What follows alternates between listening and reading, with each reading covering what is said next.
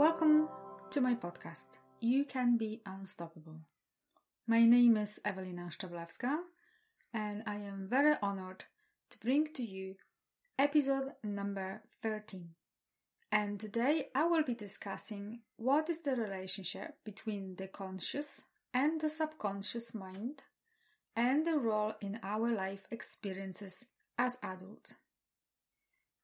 I hope that this episode will bring you with a deeper understanding why some of you may struggle with certain aspects of your life and how past experiences may affect your life right now.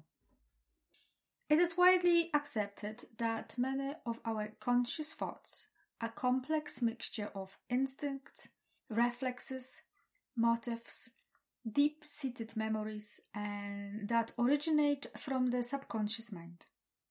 Any form of childhood trauma or trauma experienced later in life can interfere with the proper functioning of brain areas that manage and interpret experiences.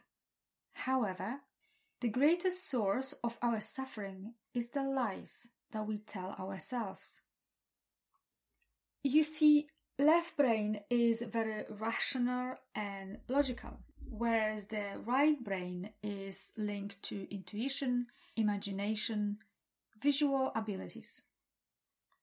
The right brain develops when we are still in a womb, and it's responsible for the non-verbal communication that we have with our mothers.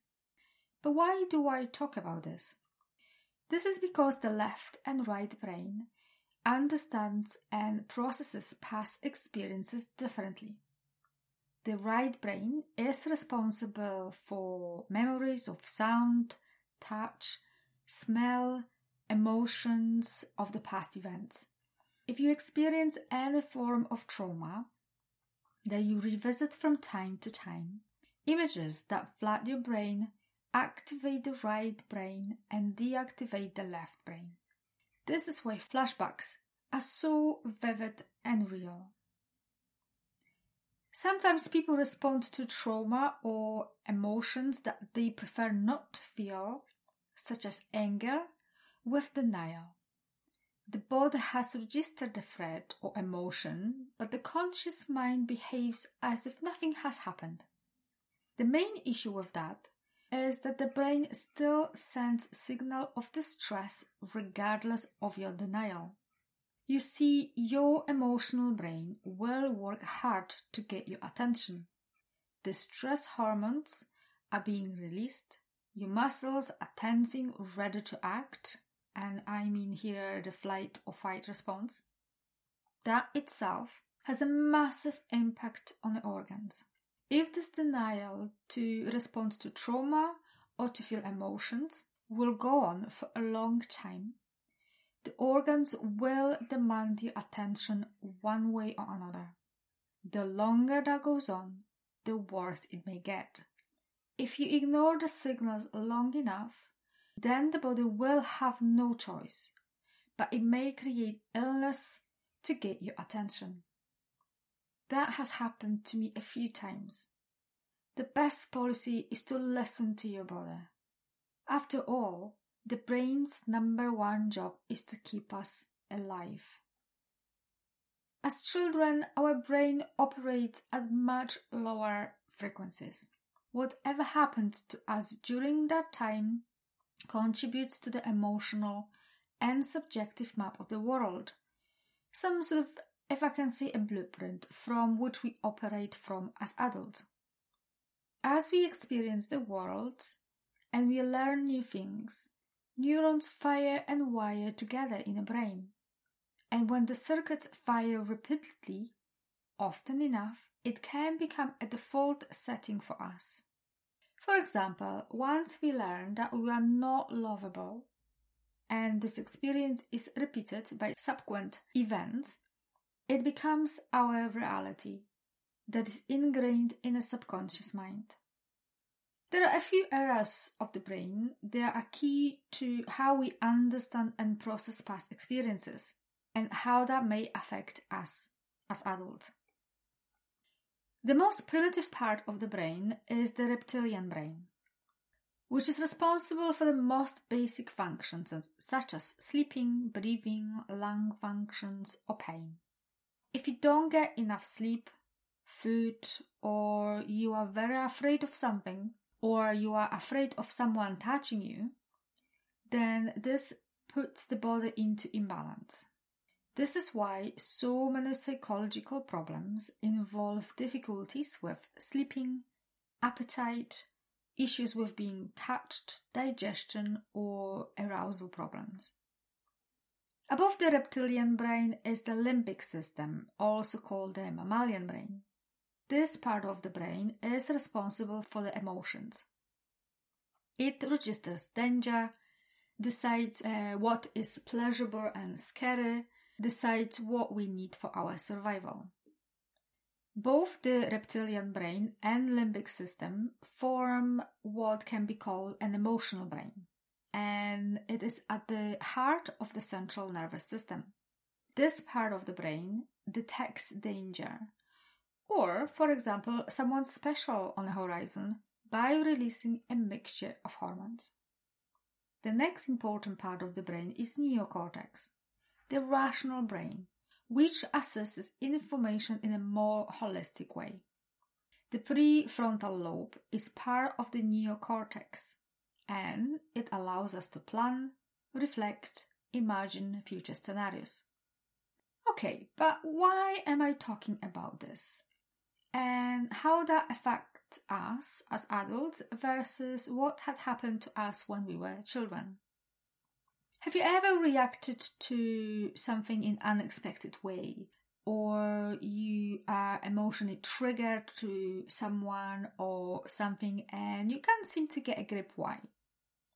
You see, when we face danger or we have been triggered by something or someone, a part of the brain called thalamus in the limbic system takes all the input from the outside world and mixes into a coherent experience, if I can say this. And that information is directed into two directions in our brain. One path leads to the amygdala in the limbic system, which is the subconscious mind, and the other direction is the frontal lobes, which is the conscious mind. The subconscious mind is like a smoke detector, which identifies whether the incoming information is relevant to our survival. That response is very, very fast and automatic. The subconscious mind does all this with the help of a part of the brain called the hippocampus. This is crucial as hippocampus relates or cross-checks those new experiences to past experiences. What is really important to understand is that if the subconscious mind senses a threat, it sends a message to the hippocampus. The stress hormones are released and the automatic nervous system gets activated so that the brain can orchestrate a whole body response to the threat.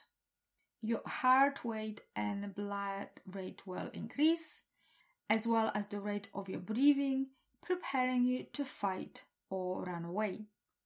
Because the subconscious mind receives the information much faster than the conscious mind, it can decide whether the incoming information is relevant to our survival.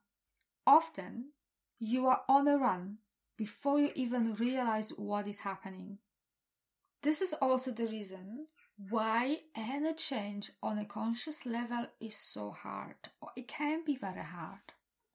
If you were constantly told that you are, for example, stupid and you will not achieve much in life, then once that becomes a belief on a subconscious level, then that will become your priming for the future.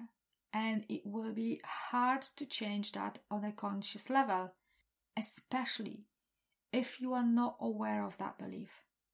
In order to change that belief, you have to change it on a subconscious level first, and then work it on that belief on a conscious level. Life can be stressful, but what's important is how we perceive the world rather than the world itself. In order to deal with the stress effectively, we need a balance between the subconscious and conscious mind. As long as the trauma is not resolved and the stress hormones that body releases to protect itself keep circulating and the defensive mechanism and emotional response keeps getting triggered. And by the trauma, I mean feeling unworthy, outbursts of anger, self-loathing, or procrastination. And if elements of the trauma are played again and again, the associated stress hormones engrave those memories even more deeply in the mind. What that means in practice is that people who are, for example, chronically stressed or angry constantly tense the muscles, and that may lead to muscle spasm, back pain, migraines, fibromyalgia, or other chronic pains. Meditation or yoga can be very helpful in dealing with resolving trauma. Mindfulness increases activation of the conscious mind and decreases activation of the subconscious mind, which is responsible for your emotional response to the triggers. That can increase your control over your emotional brain and provide you with the ability to take control over your life. If you need extra help with resolving past traumas, then hypnosis can be very helpful as it gets to the root cause of the issue. And then it's much easier to change the meaning of the events, situation, past experiences that happened to you. And today's podcast was heavily influenced by a book by Bessel van der Kolk, The Body Keeps Score, which I highly recommend you to read. It's absolutely amazing. I hope that this information provided you with a deeper understanding of why you or someone you know may self-sabotage, procrastinate, or be stressed, or even have some health issues themselves. Even though they may not be aware of that or the triggers that leads to that. Thank you very much for listening. And if you think that this podcast is of value, then please share it with friends and family. If you would like to work with me, you can book a consultation by following a link located in the description of this podcast.